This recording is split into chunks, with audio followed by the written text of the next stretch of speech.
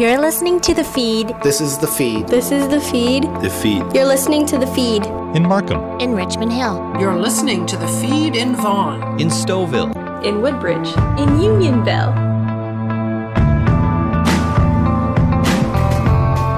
This is The Feed on 105.9 The Region. I'm Ann Romer with York Region's only news magazine show dedicated to the issues, events, and stories that matter to all of us who live and work here. Today, home for the holidays with Ross Petty. Nielsen Fitness goes virtual to keep its clients and employees, and how the second wave continues to affect our anxiety levels.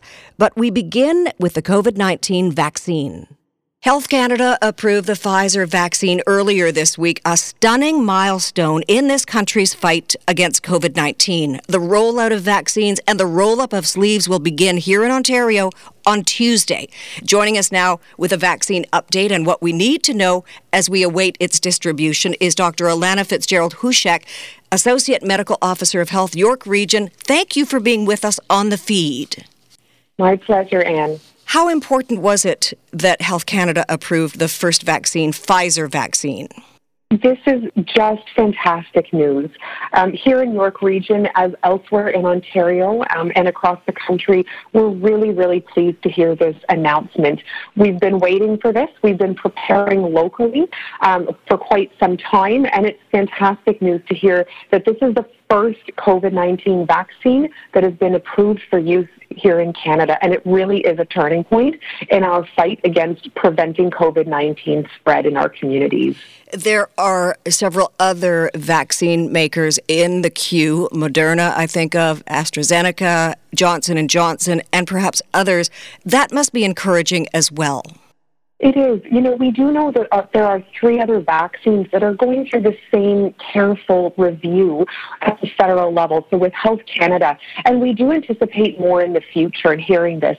And I think what it really speaks to is the recognition of how important this vaccine is, and that a number of partners are working on developing a vaccine or different vaccines for COVID-19. And that's recognizing that there could be different technologies and ways of doing this. York Region Public Health, how have you been involved in the vaccination studies?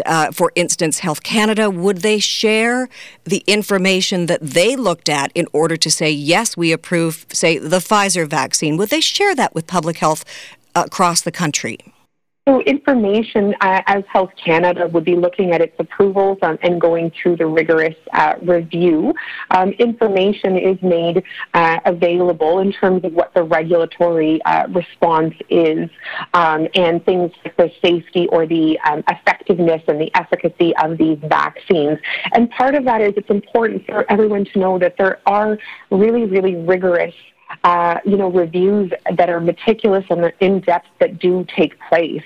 And that's for all the different vaccine candidates that are being looked at. And it's important for the public to know and be able to trust in the review process and the science and the checking of these vaccines, and to know that whatever comes through approvals is safe and effective and has been carefully reviewed. So then look at the specifics about a particular vaccine. Who was it studied in? And for the Pfizer one, for example, we know that Canadians should know that of more than 44,000 individuals or adults in the clinical trials, 95% were protected against COVID-19. And that's where they looked at it in an adult population and looking at it, 2 doses and finding that it was very effective in protecting those who received it against COVID-19 infection. Dr. Fitzgerald-Hushek, why do you think vaccines are so important, and how do you explain to the population and to the people of York Region their importance to help reduce anxiety about vaccines? A survey came out earlier this week saying that only 55% of Ontarians would be willing to have a vaccine, be inoculated, if it was available now, which means just a little under half have said, I'm not really sure about that. We know that public health here, immunizations are one of our safest and most effective ways of protecting individuals and families and communities from vaccine-preventable illnesses. We've had great success with other immunizations protecting people and keeping our communities safe. So this important work on finding an immunization for COVID-19 is a fundamental cornerstone, in addition to the other important public health measures to help keep people protected. Public health is in the business of prevention. So while it's really important to have, appropriate treatments for those that are sick and do contract COVID-19, it's great if we can prevent that transmission from occurring in the first place. So things like a vaccine and immunization can help prevent someone from, getting COVID-19. And it's also important to note we can't forget about those other really, really important public health measures about things that we've been talking about since the beginning: the physical distancing, wearing a mask or face covering, staying home when you're sick, and practicing good hand hygiene. And the last thing I want to add about the importance of immunizations and this amazing announcement that the Pfizer vaccine, the first vaccine, has been approved, is that does give us another tool in our toolkit about helping keep our population safe. And we know that after the vaccines get administered, we also have a very strong and robust monitoring system for vaccine safety in Canada. And that will also help, on an ongoing basis, that we continue to monitor. We know the vaccines were safe and effective coming out of the trials with over 44,000 adults in the clinical trials for the Pfizer vaccine. And there's continued monitoring and vigilant surveillance afterwards as well. And also paying attention to the signals that are being sent out around the world. For instance, the Pfizer vaccine, Pfizer sent out a note, an alert after the first inoculations saying that people with severe allergies might not be at this point ready for or safely ready for the Pfizer vaccine as a result of some of the reactions with those early inoculations earlier this week. So one thing that can happen is very rarely, but on occasion, there could be a more severe or an allergic reaction. And that's why it's usually indicated for COVID-19, this Pfizer vaccine, as for other immunizations, that if someone may be allergic to a component of the vaccine, then generally they're recommended not to get that vaccine in case of having a reaction. It's also important to note that the vast majority of people only have very minor side effects, if anything. So something like what you might have with another immunization, sometimes a bit of pain or tenderness at the injection site and the like. The vast majority have very minor, if any, reactions to the vaccine. But once again, this is something that continues to be monitored in the event of one of those more rare side effects that could potentially happen. Let's talk about the challenges that you face when it comes to the vaccine. We have heard about and read about cold storage and how very cold it must be. Transportation, just the mere thought of trying to get it from coast to coast to coast is challenging. What are your challenges with York Region? So here in York Region, we have been preparing and planning for quite some time. Now that's within public health, with our other partners within York Region, with our healthcare system partners, with hospitals, with the ministry and provincial partners as well. And that helps us in terms of gearing up, thinking, how do we work through it in the logistics of having this particular vaccine, the Pfizer vaccine, that does require a colder storage point, so around minus 70 Celsius, which is different than our other vaccines. So we know that with our planning and with our work coordinated with our other partners, that we'll be able together as a system, able to make sure we can appropriately help receive and distribute and get people immunized so that these important immunizations are getting into people's arms. We do know that there will be more challenges with having these first vaccine, the Pfizer vaccine, that needs that very cold storage. And we do hope and anticipate that some of the other vaccines in development that may be used more broadly down the line, they may not have those same cold storage requirements in the same way. And that's as well because there are different types of vaccines and different types of technologies that are used. Let's understand the priority population. So who's in line in York Region to get the vaccine first? So when we look at how these decisions are made about priority populations, at the federal level, there's a National Advisory Committee on Immunization, or NACI, which is a long-established body that actually gives the recommendations for a prioritized approach. And that's recognizing, we want to make sure that the most vulnerable will be able to get those earliest doses. So NACI recommendations, and then following from the provincial guidance or the provincial government that helps set this, and then York Region would be following this. What we do know is those first few vaccines that we do anticipate coming soon will be prioritized to vulnerable sectors such as long-term care, residents or staff, or congregate care settings such as that, as well as other healthcare workers such as in hospital or hospital employees and the like. We also know that for early prioritization as well are those in Indigenous communities or remote communities where there may be an elevated risk of transmission. And then after that as well, we do know about adults, that are older in age or maybe recipients of home health care with chronic issues. So it's this prioritized approach that comes from the federal and our provincial colleagues that we follow here in York Region. And important to note that these are the early doses coming out, but there is a staged approach that is being looked at and was announced by the province, and that eventually every resident in York Region would be offered the opportunity to get this vaccine. We just have to make sure that we're following the due process and getting those higher risk priority groups the vaccine as early as possible, and then making sure that everybody has it when we have enough vaccine available there. The vaccine, it seems to be a light at the end of the COVID-19 tunnel. Thank you so much for explaining things and putting our minds at ease. Dr. Alana Fitzgerald-Hushek, Associate Medical Officer of Health York Region. Really appreciate your time on the feed. My pleasure, and thanks for having me on today. Coming up, getting back on the fitness track. This is The Feed on 105.9 The Region. Do you have a story idea for The Feed? Call us at 416-335-1059 or email info@1059theregion.com. Ann Romer and more of The Feed coming up. This is 105.9 The Region.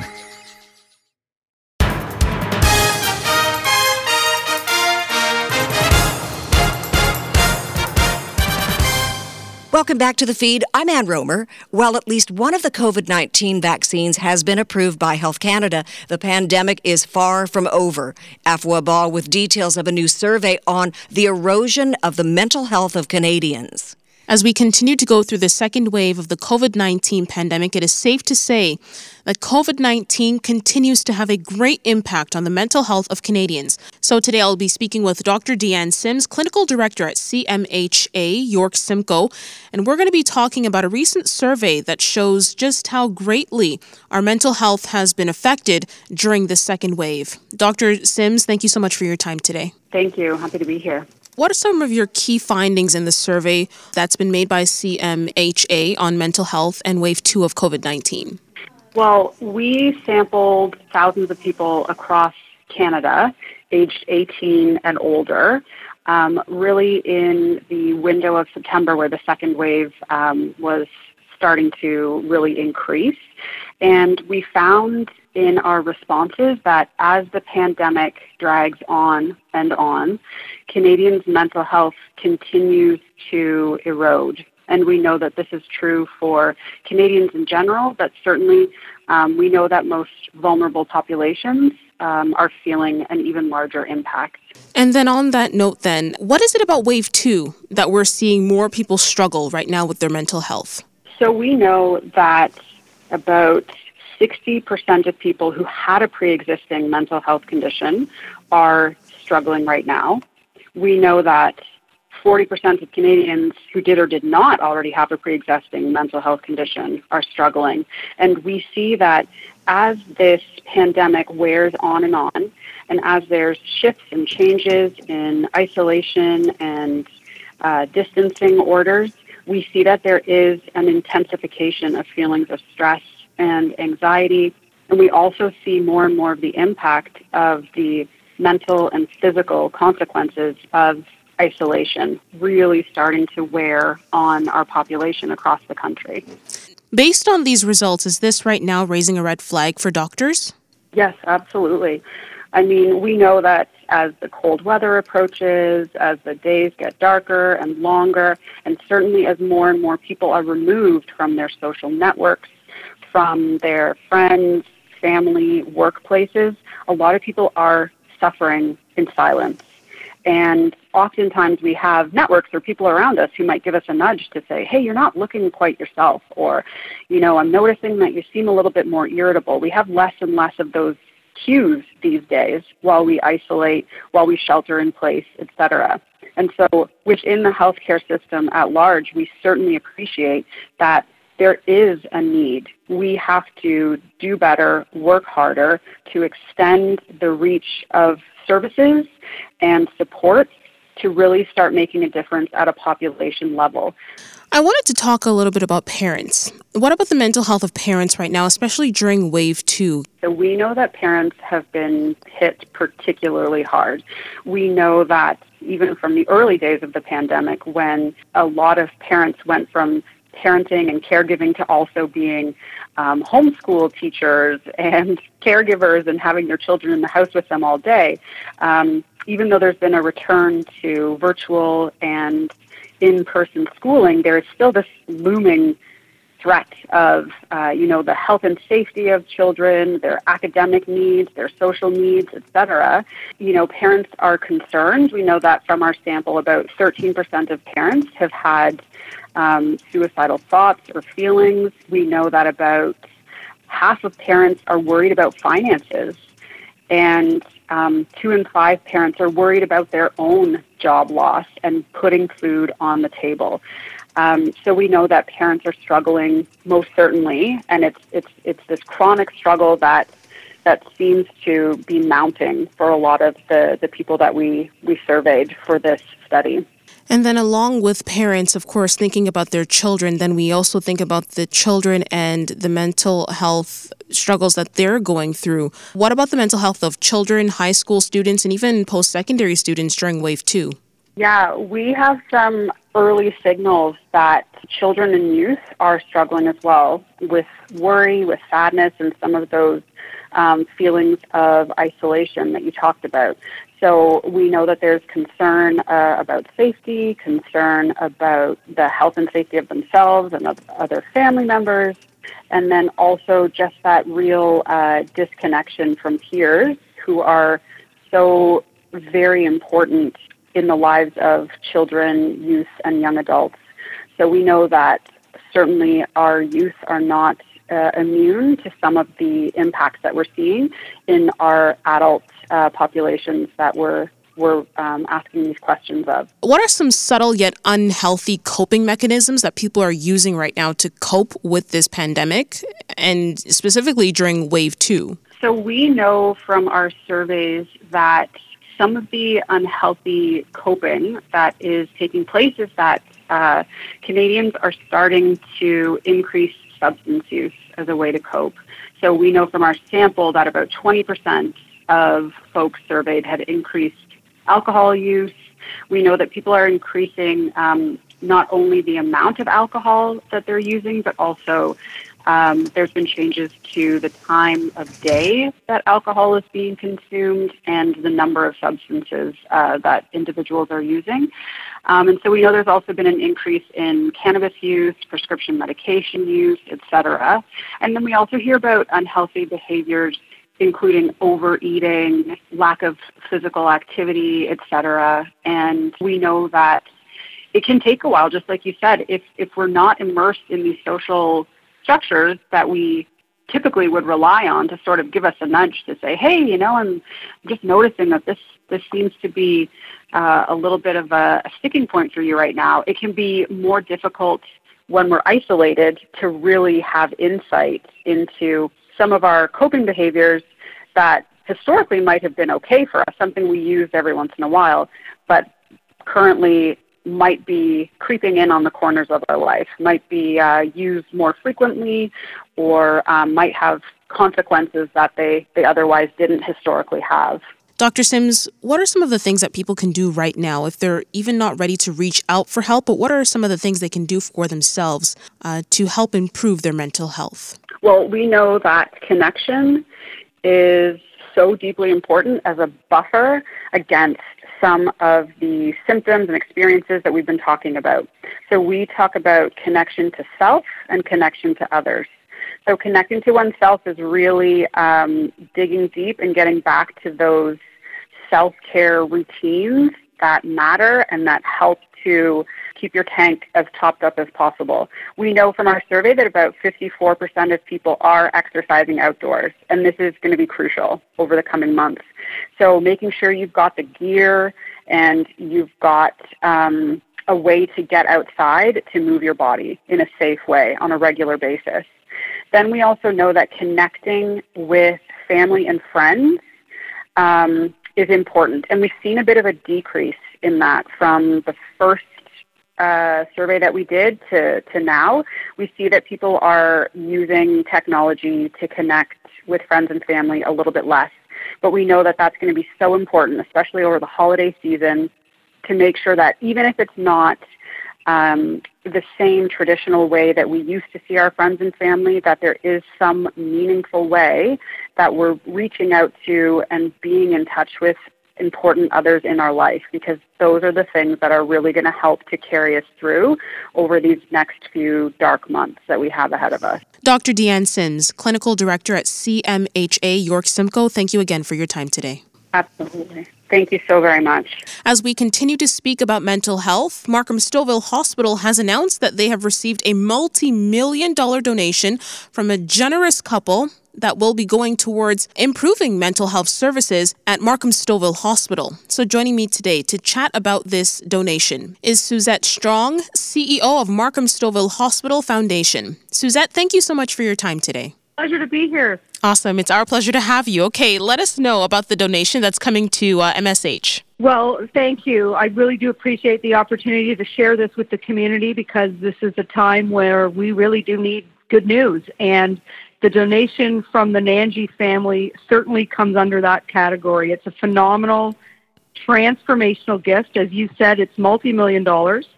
To honor and respect the donor's wishes, we're not being specific about the amount, but you can imagine in order for us to name our mental health services program at Markham Stouffville Hospital, it has got to be a very, very significant multi-million-dollar investment, and it's truly philanthropic of the Nanji family to give us this gift at this time. It's almost like perfect timing. We are ending off the year, the season of giving, and all of this is sort of coming together like a perfectly wrapped gift.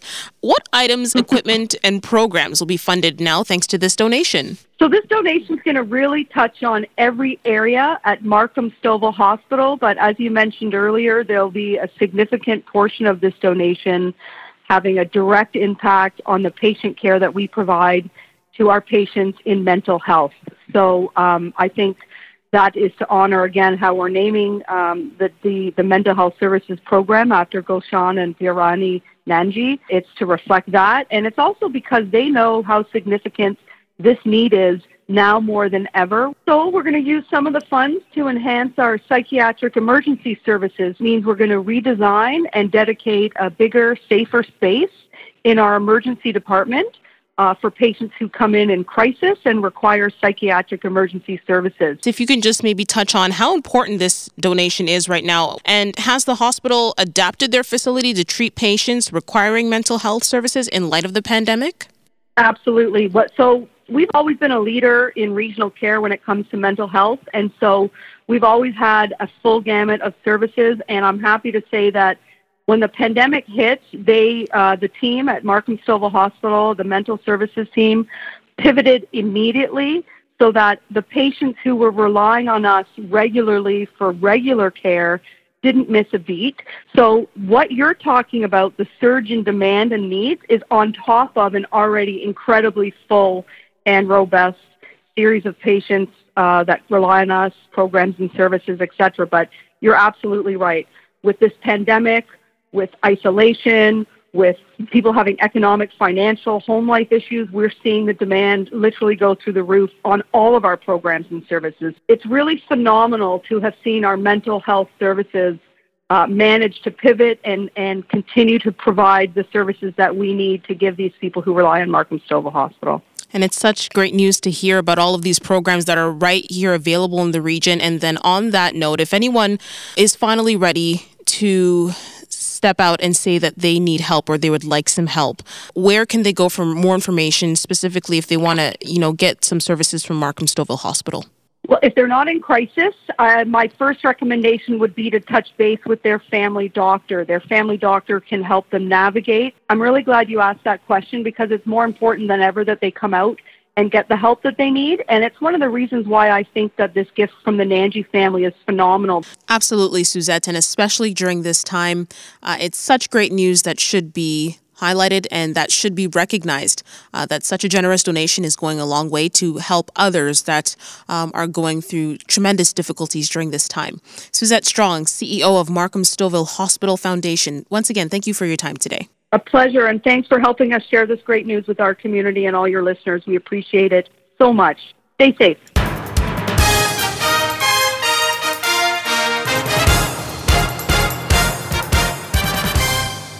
Companies big and small have changed how they do business because of the pandemic. Jim Lang with the Fitness Pivot. Now more than ever, fitness has become a crucial part of our lives. Countless stories, countless studies, countless scientists have said to keep us mentally strong and healthy through the pandemic, we need to be physically strong and healthy. And who better to talk about it than someone who's really taken his game to the next level, the CEO of Nielsen Fitness, Paul Nielsen. Paul, how are you? I'm fantastic. It's a great concept, your company. It's helping people work out at home. And that's one thing in a regular day. But since March of 2020, it's become more important than ever, Paul. Absolutely, for our physical health as well as our mental health.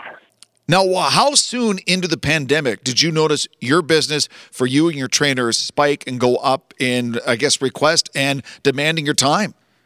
Well, with the lockdown in early March, we had to buckle down and figure out a solution, because we were no longer allowed to go to people's homes. Plus, it was unsafe for me and my team of trainers. So we had been working out the idea of improvising a virtual solution in this year. However, we had to put it into the fast track. And by the time the lockdown hit in early March, we were ready to press play and go. What I really like about what you're doing, and I follow you on Instagram, is taking simple items that people don't realize that can be effective in training, whether it's body weight exercises or bands, simple things that don't take up a lot of space if you live in a small space and you can stay fit and healthy. Absolutely. You do not need any equipment at all, Jim. The way my trainers and I like to think is that our bodies are our machines. And there's so many effective tools in everyone's home, whether it's a can of soup, or I was even discussing with a client an Epsom bottle container. Once it's empty, fill it up with water, and then you have your homemade dumbbell. No, I've worked out for a long time. Explain this, the can of soup. What do you do with that? Well, there's so many things you can, whether you're working on your shoulder muscles for posture or toning your triceps, or simply wanting a little bit of extra weight as you're jogging on the spot and want to raise your heart rate. Now, are you finding that, people are more in tune with what you're doing, but people realize I have to stay physically healthy so I can, possibly ward off the potential COVID, but also keep my mind healthy, I really want to hear what Paul and his team are doing at Nielsen Fitness because it's better for me, not just now, but the long run. Yeah, that's absolutely right. When people are stuck sitting, which they often are now, especially working from home, our body becomes in a much more frozen state. So my business has always thought outside of the box. First, it was outside of the big gym box by bringing personal training to people's homes, and now it's through virtual personal training. So it doesn't take much. It takes maybe just a couple of 15-minute intervals every day to get our heart rates up and our bodies moving so they're warm, just like a piece of toffee. If you keep it in the freezer, it's going to be frozen and stiff. And our brains are going to become foggy and, quite frankly, cranky if we don't move our bodies and become active. But if we warm them up through physical activity, our joints, our back, our neck, our hips are much looser and freer. Our endorphins start to release through our bodies. We feel so much better, sharper and clear in our minds, and it makes us much better as human beings, whether you're a parent of 2 young children or a grandparent. Speaking with Paul Nielsen, the CEO of Nielsen Fitness. And the other thing that comes to mind when I think about what you and your team are doing, Paul, is for a lot of people, there's an intimidation factor going to a big fitness center or a big gym, and that comfort, the privacy of working it at home without any judgment. I think it's important for a lot of people. Yes, it is.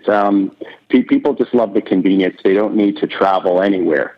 Whether it was with in-home training or virtual training, they simply log in using a great tool like FaceTime or Zoom and just have a space as little as 5 by 5 foot area. And then we'll take the creativity from there. Again, using things like a footstool, an ottoman, and just simply the body weight to get a great fully customized workout. Well, the one thing, I've discovered through your Instagram is the wall sit, because my daughter is in grade 12 and her and I work out every noontime as she has a break in her day. And that wall sit, they've just leaned against the wall and it's not easy. Yeah. And Jim, here's a tip for you as well. You can change the width of your feet. So you can go a little wider or you can go a little more narrow. And also the distance of your heels between the baseboard of the wall plays a big difference. So if you experiment a little, you may discover different variations in how you can effectively work the front of your thighs, otherwise known as your quads. And I have to say, our youngest daughter, she's in grade 12, and it can be trying not being with her friends and not having the social aspect of school that she enjoys and just doing everything online. So we find I get home around 12:15, usual on the weekday, and then we do our home workout downstairs, and we do body weight exercises and core exercises. And I find it's making me healthier, but I'm finding I'm able to bond with her. Otherwise, I wouldn't be able to have that time. You know, it's funny you mention that because my daughter, she's 9 years old, and we work out together as well in our basement. It's an incredible way to bond. You were also talking about sometimes the isolation of, teenagers or even young adults or even people in general can't go out and socialize the way they used to. We found by putting together people in small group exercises virtually, there can be 2 to 5 people who all have the similar body types, fitness goals, and we can get them socially interacting, exercising together, albeit in their own homes. Oh, that's brilliant. You get more details at nielsenfitness.com and follow them on Instagram. Paul Nielsen, the CEO of Nielsen Fitness. Post-pandemic, I don't see this going away. I find a lot of people have gotten in the habit of the daily exercise, realize I can do it. It doesn't take a lot of my body. It's good for me. And I enjoy the comfort of not having to schlep around sometimes and just doing it in the comfort of my apartment or home. Yes, you're absolutely right. And we have a tool we found has worked very well for our clients over the years. It's called the Habit Tracker. It's very simple, and I'll be sure after this interview to post it on the nielsenfitness.com website, and you can download it for free and print it out or use it digitally. And it's a little tool where you write out what your goals are. So it could be something like drink 4 glasses of water every day, or stop drinking coffee by noon, or exercise for 20 to 50 minutes a day. And client can simply just check off on the sheet every time they achieve it, and it's a great tracker and a great way to reinforce a new healthy habit. So that's all provide free to all your listeners. Outstanding. So check that out, nielsenfitness.com. The one thing you brought up a couple times, and I think a lot of people would be interested, that you keep talking about 15 or 20-minute intervals. For some people think, well, I can't exercise. I don't have the time. 15, 20 minutes. There's no way you don't have 20 minutes in a day to do a little bit of exercise. Yeah, or even, every hour, just stand up. If there's stairs in your home, go up and down the stairs, even if it's just once. It all makes a big difference. It helps, again, activate your heart rate, your respiratory system, loosen up any knots or tight spots that may be developing in your body. Another great tip, since we're talking about sitting and not being very active, is using a Swiss ball or a stability ball, as it's otherwise known, as a chair instead of a regular office chair. And what's the benefits of that? Well, it's fantastic because it actually makes you think while you're sitting. If you're not thinking, you simply slip and fall off of the ball. Of course. So eventually it becomes a habit, sort of like driving, Jim. Yeah. As when you're driving, you're just automatically thinking about it, but you're not realizing that you're thinking about it. So by sitting on a ball, you're actively engaging your core muscles, postural muscles, everything from the neck all the way down to your toes. So our clients, or even people we've given the balls to, they find that their posture is better, they have more energy, they're less stiff and tight. And that little simple add-on to their daily lifestyle makes a powerful impact. Outstanding. Paul Nielsen, the CEO of Nielsen Fitness. Get more details at nielsenfitness.com or the Instagram page. Paul, I could talk fitness with you all day because you speak common sense when it comes to being healthy and fit, and it's something we need in the fitness industry. And continued success, and thank you for keeping us healthy through the pandemic. Oh, it's my pleasure. And I'd just like to, everyone in York Region and beyond, we do provide virtual training. Unfortunately, we've been able to service all through Canada from the East Coast to the West Coast now, very much due to virtual training. And that includes you. So if you're interested in a complimentary consultation and a mini workout with Nielsen Fitness, please check out our website. We'll be happy to help. Well said. Thanks, Paul. All the best over the holidays. Thank you very much, Jim.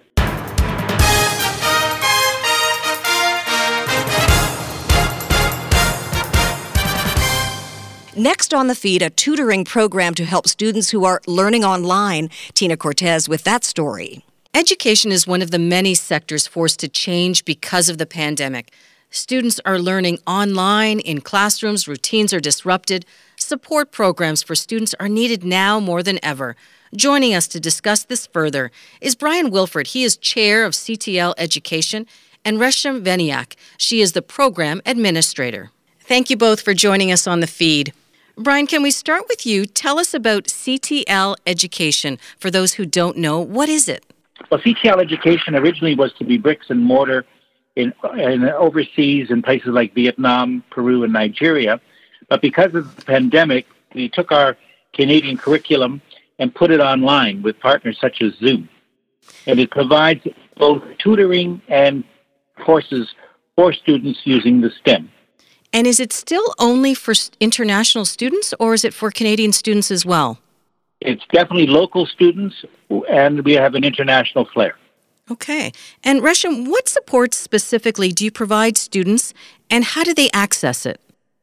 So we are providing education support to grade 9 and 10 students, and this covers all their major subjects pertaining to the Ontario curriculum.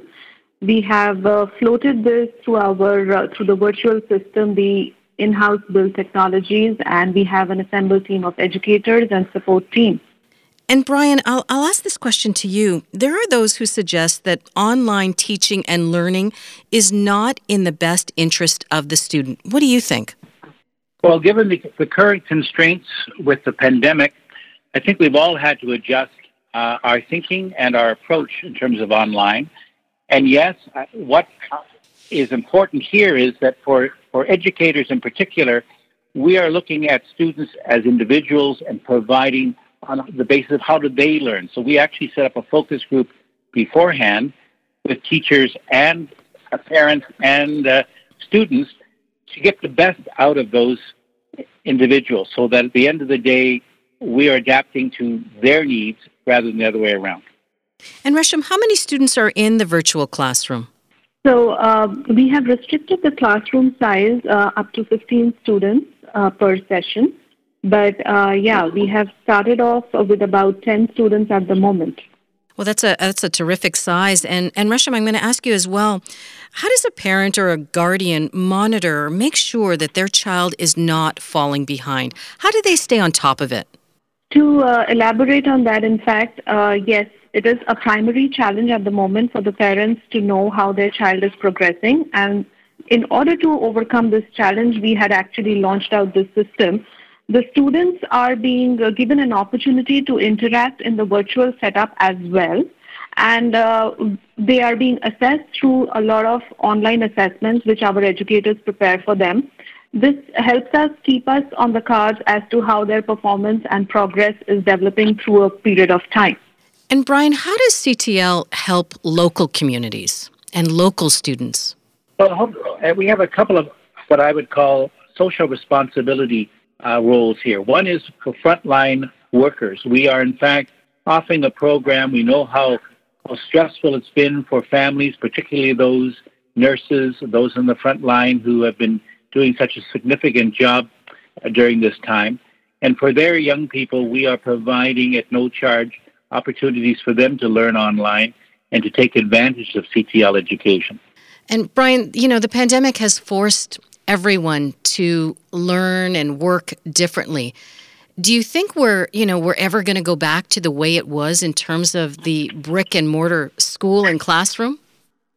To be honest, I don't think we will go back to the way it was in total. But I do believe that bricks and mortar are very important. And whether we're talking banks or whether we're talking education, at the end of the day, we need that social contact. People need to be able to interact.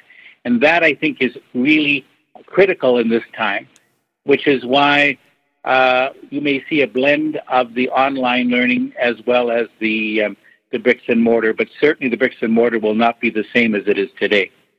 And what are you hearing from parents and students? What do they think about the current situation in terms of education? So the parents and the students, they are of different opinions all across. They are happy to have it virtually at the moment because of the existing challenges. And I would say that they are even liking what we have floated out for them because they are given an opportunity to interact, which otherwise you miss in a virtual setup. And Brian, what about the instructors, the professors, the teachers? What are they telling you?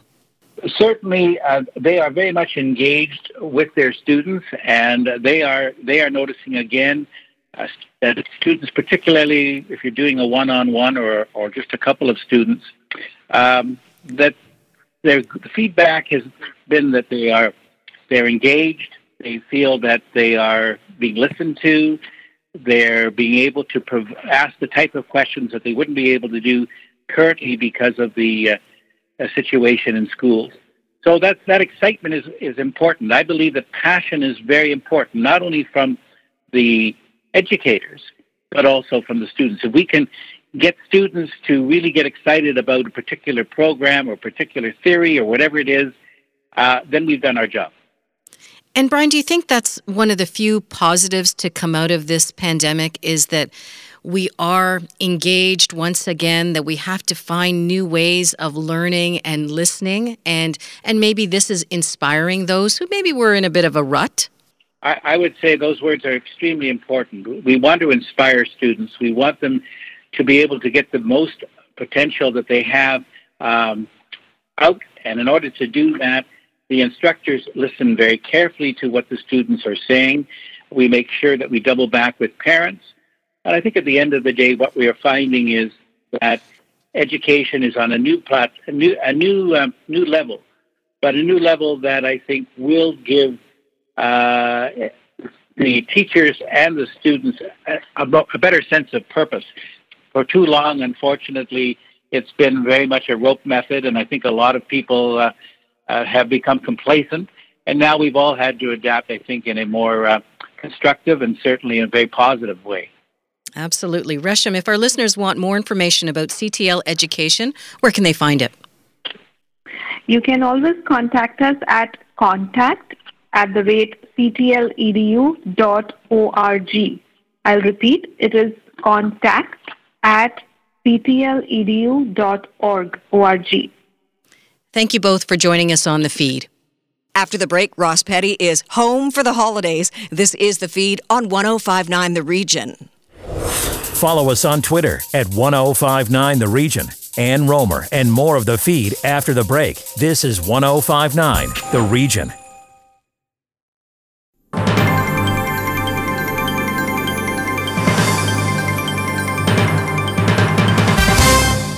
The pandemic has forced all of us to approach everything in life very differently. But in the case of Ross Petty Productions' annual holiday show, that's a good thing. Using his creative vision and tapping into his passion for the theatre, his innate respect for children, and his zest for life, Ross Petty is about to launch Canada's #1 interactive virtual holiday party. There's no place like home for the holidays. The driving force, the marketing genius, the theatre impresario, the very talented actor, still a kid at heart, Ross Petty joins us now on The Feed. Thank you for being with us. Well, thank you, Anne, and what a lovely introduction. I feel honored. Thank you. Well, I always tell the truth, and I know you know that. So I know that. Ross, you and your production company had to pivot big time to bring your annual holiday show to your adoring audience, comprised mostly of kids. So when did that light bulb moment take place for you? Well, Anne, just to begin, you know that this was going to be our 25th anniversary year at the Elgin Winter Garden Theatre. And of course, when COVID hit, everything in the world shut down. And we thought that we wouldn't be able to do anything live at all. We got the idea to do a virtual show in the end of August, basically, and over the past 3 months, we have put a brand new story of the sequel to The Wizard of Oz in place, and that's what we're offering as a virtual production this year. So interactive, that is a key word when it comes to this production. So tell me how that works virtually. Well, absolutely. The children and the adults that have come to see us for all those years at the Elgin know that they have to boo the villain and cheer the hero and sing along in the live stage version. But of course, we have to still instigate the fact that sitting at home, watching from the comfort of their sofas, that they will still be participating with the actors on screen. So we have all the actors encouraging the people at home. We have graphics on the screen to say boo and cheer and sing along. And it's everybody is always encouraging the folks at home to be part of the action. I went to your website and had fun looking at the 3 steps. Now, step number 1, get in touch with your holiday party planners. Number 2, choose from a long, very cool list of experiences you would like. For instance, the Santa Claus experience, magic shows, interactive dance parties, juggling comedy shows, interactive parties, boxes being delivered to your home to enhance the experience. So how does that work? Well, that was an original list of things that we were offering to folks, and basically they can choose or have been able to choose. I think the cutoff date has already gone by as far as the choice, because we have to edit the show together as far as whether it's going to be a dance troupe, whether it's going to be a magician, whether it's going to be, again, the wonderful, talented Roberta Battaglia, who, as you know, Anne, was the young Canadian singer, 11 years old, who won 4th place on the NBC TV series America's Got Talent. So you can certainly choose Roberta as one of the guests on our show. And I think a lot of people are going to be tuning in for Roberta. So step number 3 is the final result. So what exactly do you think will be the final result on December 19th and December 20th, the 2 dates that the shows will air? Well, the final result is going to be our brand new version of the sequel to Wizard of Oz, as mentioned. And by the way, it begins with Dorothy in Oz, and she is trying to figure out how to get home for the holidays. We all know how Dorothy got to Oz, but do we know how she got home? We are going to tell you how she got home for the holidays. So with that, and our major stars from our pantos in years gone by, starring in that storyline, plus our single acts and Roberta Battaglia, that is what is going to be the outcome on December the 19th and the 20th. So because this is virtual, it will be shared by kids and their families, people, at a specific time and date, and the dates are the 19th and the 20th of December. So people will watch together, but from their own living rooms. Is that correct? Yes, that's correct. People will be able to go to my website, rosspetty.com, and they will there see the way that they can access a family ticket, which is $35, which is, I think, a fair price for an entire family to be able to sit in the comfort of their own homes to see the show. They will then receive a Vimeo link and a specific password to their own particular usage, and that is how they will be able to access the show.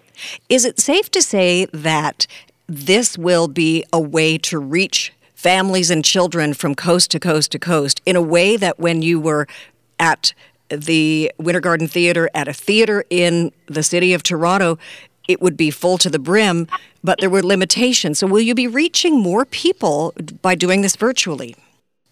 Oh, absolutely. You know, I never like to think about the fact that there's a silver lining to what this horrific COVID scenario has been for the world. But, I mean, for our purposes, indeed, as you suggest, we can reach the entire country of Canada. And, you know, we've had 6 of our shows as television specials in the past. on CTV, CBC, and the Family Channel. And through those methods, we've been able to reach Canada. But this particular virtual show on the 19th and 20th of December will be able to reach the entire country as well. So a quote from your website, each holiday show is, quote, a kooky theatrical pantomime based on a fractured fairy tale with cross-dressers and pop culture humor. Whew, that's a lot. That's loaded. Well, yes, we have all of the above. And, let's zone in on cross-dressing. People who have seen our shows know that there is always a dame, in quotations, in our show. And in this particular production, we have Dan Shamroy, who's a major, major star in this country, and particularly at the Stratford Festival, playing his iconic role of Plum Bum. Now, Plum Bum is a cross-dresser. And Dan, by the way, was the star of Rocky Horror Show at Stratford, which was their biggest selling show ever. So I think people are going to be happy to see Dan be back in our production as Plum Bum. How do people get tickets? They go to rosspetty.com, and that is virtually the main and only way to get tickets. Check out my website, rosspetty.com, and it will be very well explained, and we look forward to seeing everybody on the 19th and the 20th of December. You are wonderful. Ross Petty, there's no place like home for the holidays. Thank you for joining us on the feed. It's my pleasure. And the other thing I want to say is that we, with There's No Place Like Home for the Holidays, realize it's a very difficult time for kids who aren't able to go to school. They aren't able to see their friends on a regular basis.